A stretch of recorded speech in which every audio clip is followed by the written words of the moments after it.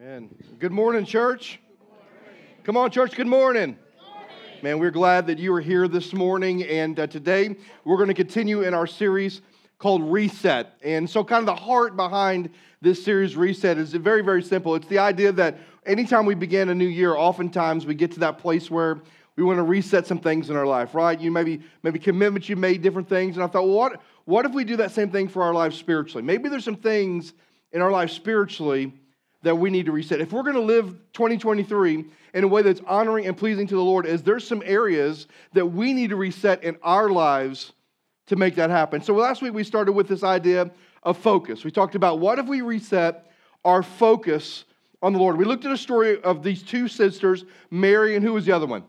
Martha, Mary and Martha. And one was concerned about the urgent things, Martha, and one was concerned about the most important thing, Mary. And as we look at life, the challenge last week was this.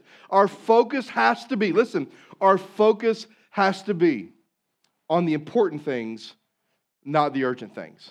Well, Doug, are you saying that the urgent things need to be just thrown out the window? No. Urgent things still have to be addressed. Like your house payment's still coming. You still got to make that. But at the end of the day, my point is when we so focus on the urgent things and we begin to neglect the most important thing, which is spending time with the Lord, man, it's going to fracture us spiritually. It's going to impact our walk with Christ. So last week we said we need a reset button for our focus. Today I want to talk about another reset. And I'm just going to be honest out of the gate. For some of you, this might be really offensive. I mean, not because I've said something offensive, because what you're going to have to do based on God's word could be something you're like, I don't know if I want to do that. You ever read a passage of scripture and you walked away from it going, I don't know if I want to do that. Anybody ever been that way? I mean, I have. So today I want to talk about resetting our inputs. Things that we input into our lives. Now, we have a lot of things we input, don't we? Movies, music, magazines, critical voices, right? There's a lot of things we input into our lives. And here's the thing about your inputs, and I want you to hear this. One thing about our inputs that we all know is that things that we input into our life, they greatly impact our heart and they impact our minds. Amen, church? It impacts us. Now, I know some of you are like, well, I don't think it affects me. You're wrong. Not because I said you're wrong, but because Jesus said you're wrong. Jesus says, out of the overflow of the heart, the mouth speaks. So whatever you let into your life, guess what? It's coming out. It's coming out in attitude. It's coming out maybe in actions. It's coming out in behavior. It's coming out in a lot of different ways. But whatever we allow into our lives, it is coming out. And so we've got to take a hard look this morning and take a real look at it. What are some of the things that we're inputting into our life? And quite frankly, and most importantly, what is the primary thing we should be inputting into our lives that we're not? Can you take a wild guess at what the most important thing that we should be inputting into our lives is? It's God's word, right? It's the one thing that many of us struggle doing all the time, struggle reading our Bible, getting God's word into our lives, because, and I've heard every excuse in the book. And quite honestly, back in the 80s and 90s, I might have felt a little bit of empathy for you. But in the world we live today with Blue Letter Bible and YouVersion and all the things that are out there today, there's no reason to say, I just don't understand it. Well, get some helps. It's out there. One of the greatest inputs every single one of us, including this guy, needs in my life over everything else is the Word of God. So the question I want us to answer today is, why is the Word of God something so valuable to put into our lives? If you have your Bibles, I want you to turn with me to the book of Psalms. Psalms chapter 19. Turn to the book of Psalms chapter 19, and I'm going to ask you to stand one more time in honor of reading God's Word. Psalms chapter 19. I love this passage. I just want you to hear it. Psalms chapter 19, I'm going to begin reading in verse 7. This is the Psalm of David. The law of the Lord is what? Perfect, reviving the soul. The testimony of the Lord is what? Sure, making simple the wise simple. The precepts of the Lord are right, rejoicing the heart. The commandment of the Lord is pure, enlightening the eyes. The fear of the Lord is clean, enduring forever. The rules of the Lord are true and righteous altogether. More to be desired are they than gold, even much fine gold, sweeter also than honey, a dripping of the honeycomb. Moreover, By them is your servant warned. In keeping them, there is great reward. Who can discern the errors, declare the innocent from the hidden faults? Keep back your servant also from presumptuous sins. Let him not be have the dominion over me. Then I shall be blameless and innocent of great transgression. Listen to this. Here's David's conclusion. Therefore, let the words of my mouth and the meditation of my heart be acceptable in your sight, O Lord, my rock and my redeemer. Let's pray. God, I love you. I thank you for this passage, Lord, today. Would you open it to us in a powerful way? May we see the value today of why we should input your word over everything else. For it's in your precious Son's name we pray. Amen. You may be seated. Now, today, as we think about this, obviously, when we come to the end of the message, I'm going to challenge all of us of what are some inputs that we need to take and make outputs in our life? What are some things that we are allowing in? Now, I don't want you to be the holy roller in the room. We all can say there's areas of our life that we allow things in that we should not allow in. Can I get an amen from the church?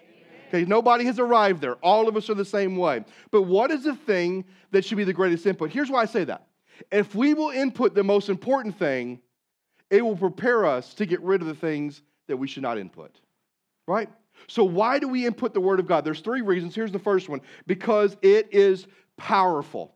The reason we should input the Word of God into our lives is because it's powerful. Now, you may not have enough room to write this down on your listening guide, but in these first 3 verses, I love what David does. David talks about the Word of God, and he gives 6 different titles for the Word of God. He gives 6 different characteristics of that title, and then he gives 6 different effects of that title as well. So the first thing he says is in verse 7. Look at verse 7 again. He says, the law of the Lord is perfect and reviving the soul. He says the law. He refers to God's word as law. Now that word law here in this particular passage isn't referring to the Mosaic law of the Old Testament. It's just referring to the overarching standards of how God wants mankind to live. So when we think about law, we've got to think about the overarching standards that God wants you and I to live. So he says the law is perfect. So the standards with which God wants us to live, and he's called us to live and to operate under, like what it means to love God, what it means to love people, all these standards that God has created, he says it is what? Come on, it is what? It's perfect. Now, I only know what this word means not because I have achieved it, but because I know God is. He's perfect. That means complete and without flaw. Have you ever had a moment in your life when you were going through something and you read something in Scripture and you're like, God, I just don't think that fits. God, I just don't know that you understand. God, I'm just not sure that that's going to work here. The standards by which God calls us to live are perfect. The reason we don't think they're perfect is because we just don't like them. Talking about loving your enemies, praying for those who persecute you. I mean, just go on and on and on and on. When you look at Scripture, there's sometimes we back up and go, well, I don't know about that. But the truth is, the law of God, the standards by which God calls us to live, is absolutely perfect. It is flawless. It's complete. And it says it's reviving to the soul. In other words, when we take God's standard and we put it in our lives and we understand that it is perfect and that God is complete in what he's asked us to do, it can bring revival to our souls. Can you think of anything else that can revive your soul like the power of God's word? Because some of you, here's what I know about some of you have gone through some difficult times. Some of you have gone through some glorious times. And it's the power of the word of God oftentimes, when we put it into our lives, that reminds us that God is the God who gives and God is the God who takes away, but we can trust and depend because he's never going to let us down. Didn't you just sing that a moment ago? You're never going to let me down. You're never going to let me down. Do you believe that this morning? See, the reality is that it revives the soul, that when I put this in here, it does something to me. It causes a greater compassion in me. It causes a greater sympathy in me. It causes me want to get to that point where I want to live with him, for him in a powerful way. Why? Because the law, the standards of which God has called us to, they are perfect. And they'll revive your soul. So if you're hurting today, can I tell you where you can find comfort? Can I tell you where you can find the encouragement you need? It's in 66 books called the Bible. It's there. So David said that. And then David also gives another name for the Bible. He calls it a testimony. Look at me in verse 7. The law of the Lord is perfect, reviving the soul. The testimony of the Lord is sure and makes the wise the simple. He calls it a testimony. So God's word is not only his standard for how we live, but it's his testimony. For example, what does that mean, Doug? Well, here's what it means. If I ask Drew to come up here and share his testimony of how God has changed his life, Drew would be kind of giving self-revelation to, here's what God's done in my story. Here's how God has impacted my life. Do you know that God's word is the story of him? Did you know that?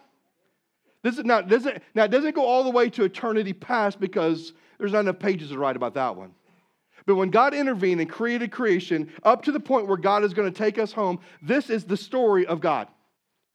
And he says, this is my testimony. And not only is it my testimony, it's not only the story of me, but it is sure. That word sure means it is trustworthy. You can count on it. You can bank on it. You know, when I was a kid, one thing that my mom used to always say was, when you make a promise, you better keep your word. Anybody ever been told that? Can we agree today I can promise you something, and most time when people promise you something, you don't expect really anything in return because that word means nothing anymore, right? God's saying, listen, this book is my testimony, and I promise you it's trustworthy. You can trust it. And then here's what he says. He says, and it makes wise the simple. It makes wise the simple, meaning those of us who don't know, we learn. Here's what I love about God's word. When you open the pages and you begin to read story after story after story, like the story that Abby talked about Elijah, how God had provided for him. When you read those stories, here's what you find out. You find out about the character and nature of who God is. You find out that he is Jehovah Jireh, that he is the Lord that provides. He is Jehovah Rapha. He is the Lord who heals. Do you believe that God still provides today? Come on, do you believe that, church? Do you believe God still heals today? So is he still Jehovah Rapha and Jehovah Jireh? Yes, he is. How would I know that? Right there. You got to get it in your life. You got to get it. If we don't get this in, we're going to miss the testimony of God. We're going to miss the story of who he is and what he about, and most importantly, how desperately he loves you and I. He says God's word is a testimony. And then he says this in verse 8.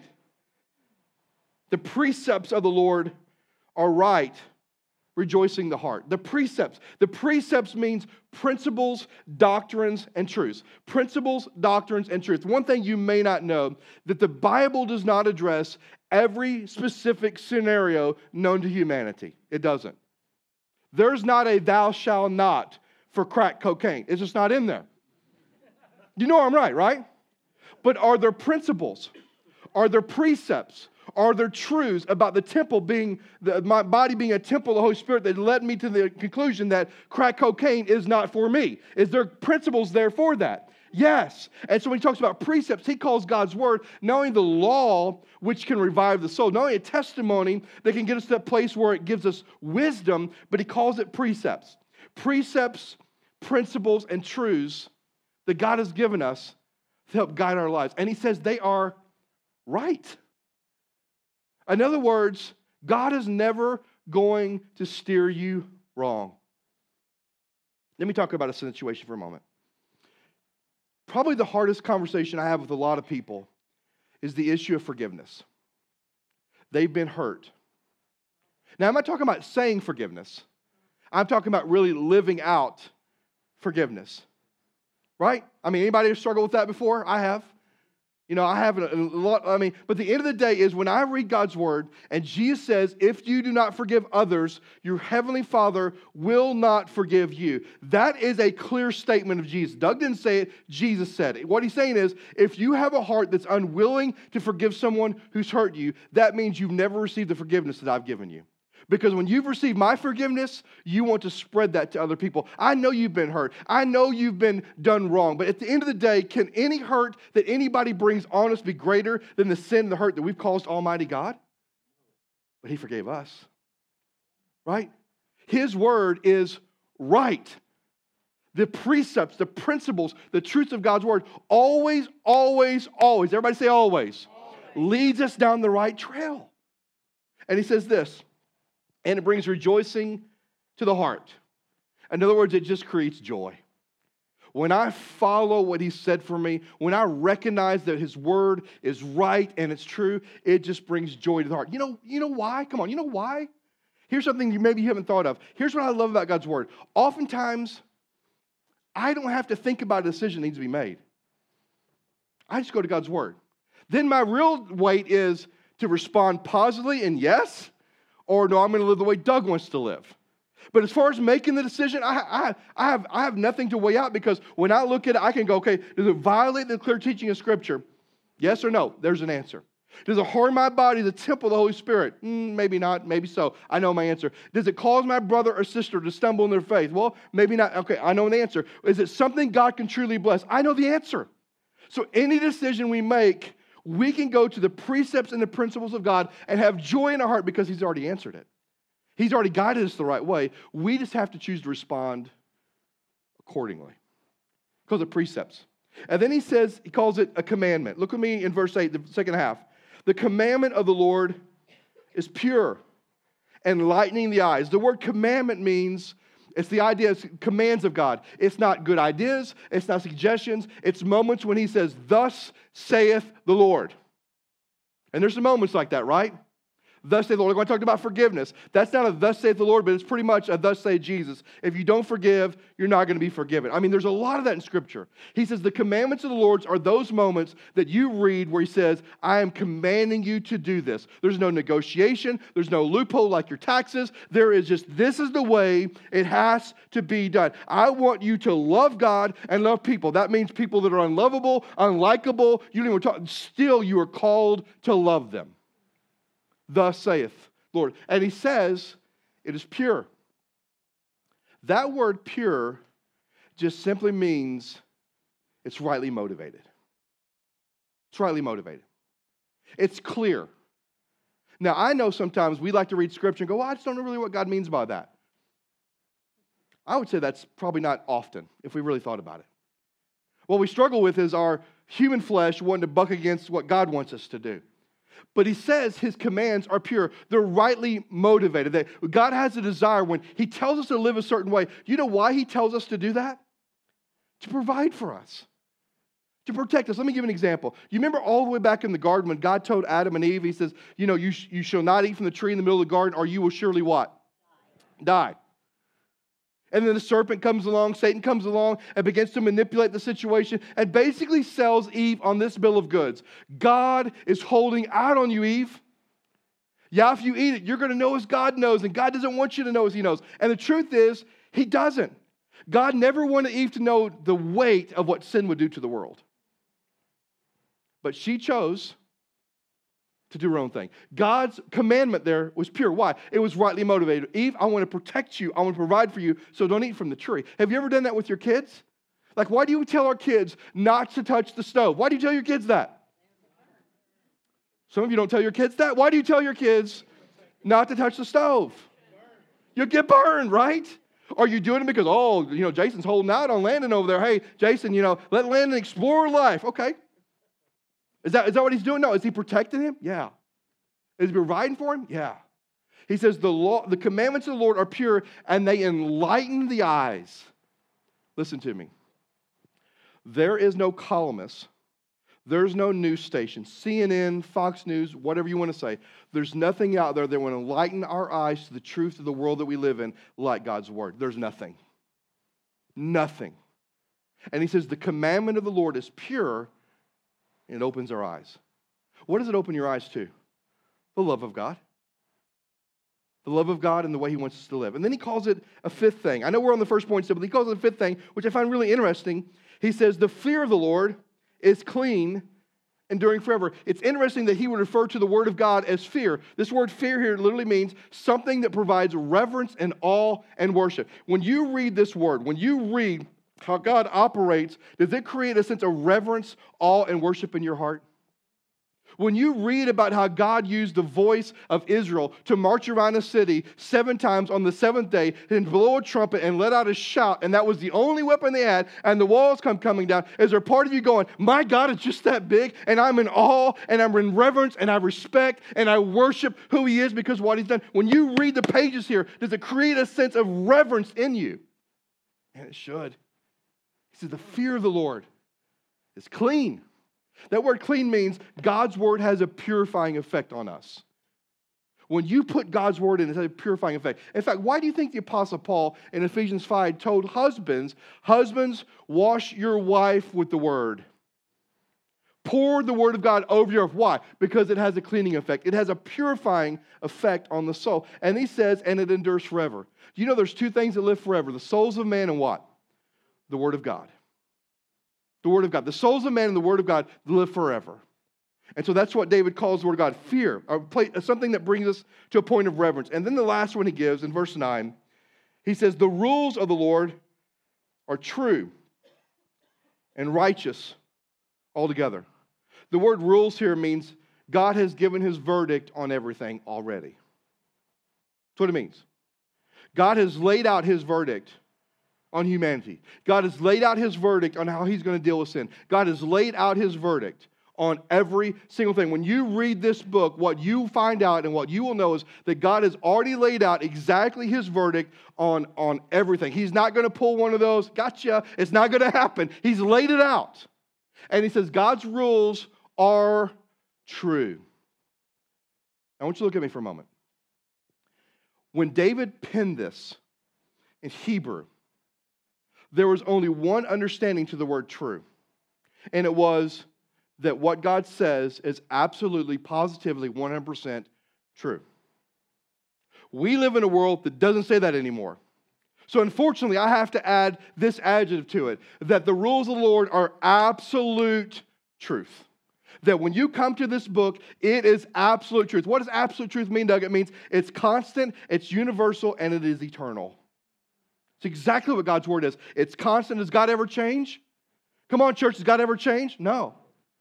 It's constant, it's universal. Is it for everybody? Yeah. And is it eternal? It is. Now, why am I saying this? Because what David wanted to create, and everybody who would read this, is the value of inputting God's word into our life is because it's powerful. There's nothing that can revive the soul like God's word.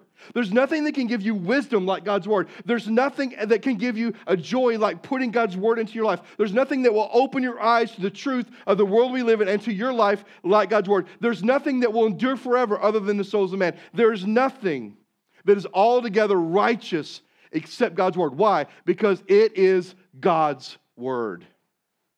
It's righteous. So why should we input God's word into our life? Because it's powerful. Do you believe that this morning, church? Man, I hope so. And I love, and maybe you need to go home and read that. David just lays it out, doesn't he? It's just beautiful. It's like law. It's a testimony. It's precepts. It's command. It's fear. It's rules. And let me give you a second reason why we should input God's word into our life is because it's not only powerful, it is priceless. Number two, it is priceless. Look with me in verse 10. More to be desired are than any gold, even much fine gold. Sweeter also than honey and the drippings of the honeycomb. Here's what David says. The reason we should input God's word into our life, not only because it's powerful, but it's priceless. Did you pick up on the two things he said? He says more valuable than gold, and it's sweeter than honey. Did you see that? Think about that. The most prized possession you can have is this. Not your 401k, not your savings account, not a specific relationship. The most prized possession any of us can have in our lives is the very word of God. It's worth more than gold. You believe that? And he says it's sweeter than honey. Now here's what David's saying. He said, the greatest possession you can have is God's word. The greatest pleasure you can have is God's word. Because when I open the pages of God's word, it reminds me of a love for humanity, a humanity that has rebelled, a humanity that robs God, a humanity that discards God. But God said, I still love you. I know you've blown it. I know you've walked away. I know you kind of blaspheme my name, but I want you to know I still love you. I care for you, and I'm willing to take you back. It's the greatest possession, and also it's the greatest pleasure we could ever have in our lives, and that's God's word. Because when we read it, we discover the heart of God, the mind, the will, and the heart of God. And then he says one more thing, the last point. Why should we put God's word in our life? Because it's powerful, it's priceless, and here's the last thing, because it's profitable. Look with me in verse 11 through 13. Moreover, by them is your servant warned, and keeping them there is great reward. Who can discern his errors? Declare the innocent from hidden faults. Keep back your servant from presumptuous sins. Let them not have dominion over me. Then I shall be blameless and innocent of great transgression. Here's what he's saying. God's word is profitable for us. It provides warning and it provides reward. Right? When you read God's word, you have to walk away understanding that sometimes when you read it, it's like, okay, if I go down this path, it's a warning sign. If I go down this path of letting my lust control my life or letting greed control my life, I know where that's going to end because God's word warns me of that. But when I follow God's word, it provides reward. Reward because when I follow Him in a life of obedience, what does that produce? Blessing, right? He says, listen, the word of God is profitable for all of us because it warns us. It also rewards us. But then he says, it's like a mirror to our heart. Go back to verse 12. Who can discern his errors? Declare the innocent from the hidden faults. Keep back your servant from presumptuous sins. Let them not have dominion over me. In other words, he said, listen, the word of God is like a mirror into your life. When you read it, it causes you to reflect on your life. It not only warns us and rewards us, listen, it reveals some things in us. Hear me on this. Some secret sins. Some things that maybe we think we've gotten away with. So yes, God's word is powerful because it transforms. Yes, God's word is priceless because it's our greatest possession and it's our greatest pleasure. But God's word is profitable. It will warn you where not to step and where not to go.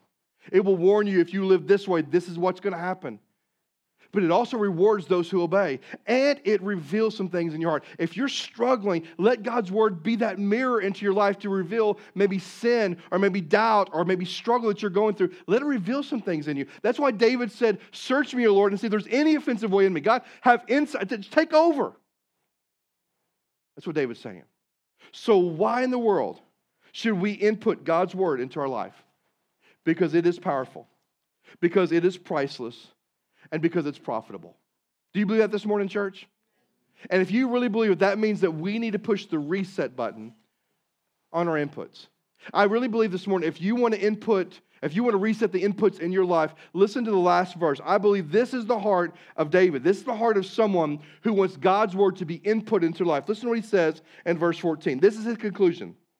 But the words of my mouth and the meditation of my heart be acceptable in your sight. How is it acceptable? By putting God's word in there. O Lord, my rock and my redeemer. Now this morning, how do we do it? If you really understand that we've got to input the word of God into our life and take some other things out, how do we do it? Let me give you 4 simple things. Please write these down. And they're so simple, but let me just tell you what they are. Number 1, if you're going to input God's word into your life, number 1, read it. Read it. And I know some of you are like, well, Doug, today do you have a reading plan for us? I don't. If you do the Bible reading plans, those are awesome. Like if you're trying to get through it in a year, I've done that before. But I view it a little differently for me. Like I like D.L. Moody's quote. He says, scriptures were not given for just information, but for transformation. And I'm kind of a slow reader, so I like to read and just dissect Scripture. I've read through the Bible. I've read the New Testament, the Old Testament, but I find myself now in my readings, I just hone in on one passage. However you want to do it is fine, but just read it. Like, where do I start? Well, I can tell you. January 29th, we're going to begin a 16-week series going through the book of Galatians. Man, an incredible book of the Bible. Start there. We're going to get there. It's going to take us a long time to go through it, but just start there. We're going to be going through the book of Galatians. So read it. Second of all, meditate on it. Now here's what I mean. I don't mean read a passage and you go, Lord, what does this mean to me? Wrong answer, wrong question. Lord, what does this mean? Period. What did it mean to the original author? What did it mean to the original hearers? And what does it mean for me today? Not like, hey, this verse means something different. No. For God so loved the world, that verse still means the same thing no matter how you slice it or dice it. It means that God loves humanity. So meditate on it. Read it. Don't just check it off your list, but go, God, I want to meditate on it. Third thing, memorize it. I tell you one thing in our staff at Oviedo campus, all of Cross Life Oviedo and East Campus, we are working on memorizing Scripture. You know the thing that you learned when you were a kid? And we're like, oh, this is whatever. But can I tell you how awesome it's been to learn to get back in Scripture and to memorize it? In fact, this week, I I was driving down the road and I'm trying to memorize some scripture, and God put this verse on the radio. This guy said, I caught it at the tail end. He goes, yeah, that was Psalms 27:14. I go, you know what? I want to read I don't know what it was about, but I want to read it. And that same day, I was going through some things that were weighing on me spiritually. And so I memorized it. You know what it says? Wait on the Lord. Be strong. Let your heart not be troubled. Wait on the Lord. Perfect for what I needed. And I just spent all week and I just meditated on it. Because waiting on the Lord doesn't mean just to sit back in my recliner, which I don't have one, kick my feet up, and just chill out. It means just to continue to trust God. He's got it. You believe He's got it? Man, I needed that. So read it, meditate on it, memorize it, and last of all, do it. Do it. Jesus said it best. He who hears these words of mine and puts them into practice is like a wise man who built his house on the rock. He who hears these words of mine and does not put them into practice is like a foolish man who built his life on the sand. Right? Do it. So this morning, I just want to share this with you. If you're here this morning and you've never trusted Christ, can I tell you what the greatest input in your life is? It is still this. Because when you open the pages of this, you're going to find out you're not the only messed up person in the world. You're not the only person that has a jacked up life, a home life. You're not the only person that comes from a dysfunctional family. You're not the only person that has rebelled against God in a powerful way. And when you open the pages, you're going to find there's a God who's waiting there with open arms for you to come home and to say yes and to receive by faith what Jesus has done for you. This is the greatest input you need in your life. And if you're a believer, this is the greatest input you need in your life. Why? It's powerful. It's profitable. It's priceless. But I'm just going to tell you, warning, Rue Robertson, you ready? Warning, here it is. When you put this in, there's some other things you're going to have to start keeping out. And are you ready to do that? Let's all pray. Let's all stand together as we pray. God, I love you. I thank you for this morning, Lord. I thank you for the time we've had to come together as the body of Christ. I thank you for my church family.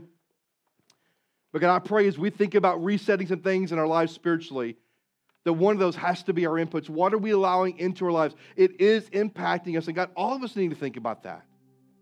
None of us are above the notion. I mean, none of us are at that point where it truly doesn't affect us. This just doesn't happen.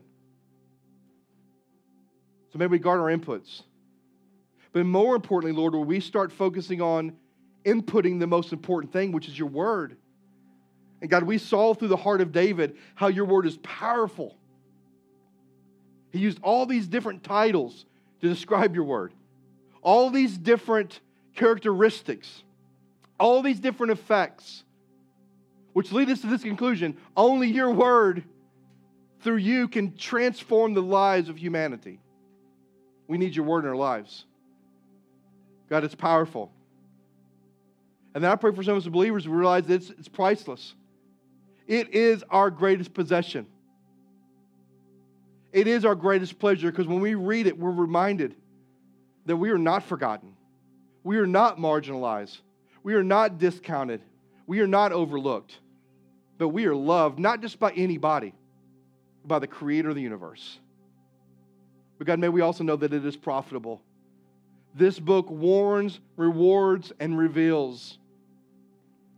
So God, I pray for believers today that we would simply come to a place where we would just say, you know what, Lord? I'm going to get rid of some inputs in my life, and I'm going to input your word into my life. God, can we make that commitment today? God, I pray for those who don't know you. Would they commit to inputting your word into their life? And God, if they need help, I would love to help them because when they read it, they're going to find out how much you love them. God, just be with us today. We love you, Lord. For it's in your precious and your holy Son's name we pray. Amen. This morning, if you want to come pray at the altar, man, it's here, it's ready. If you're going through some junk and you need people to pray for you, Pat and Willie are right over there. The curtains opened up and Jason and Kelly are right over there. They would love to pray with you.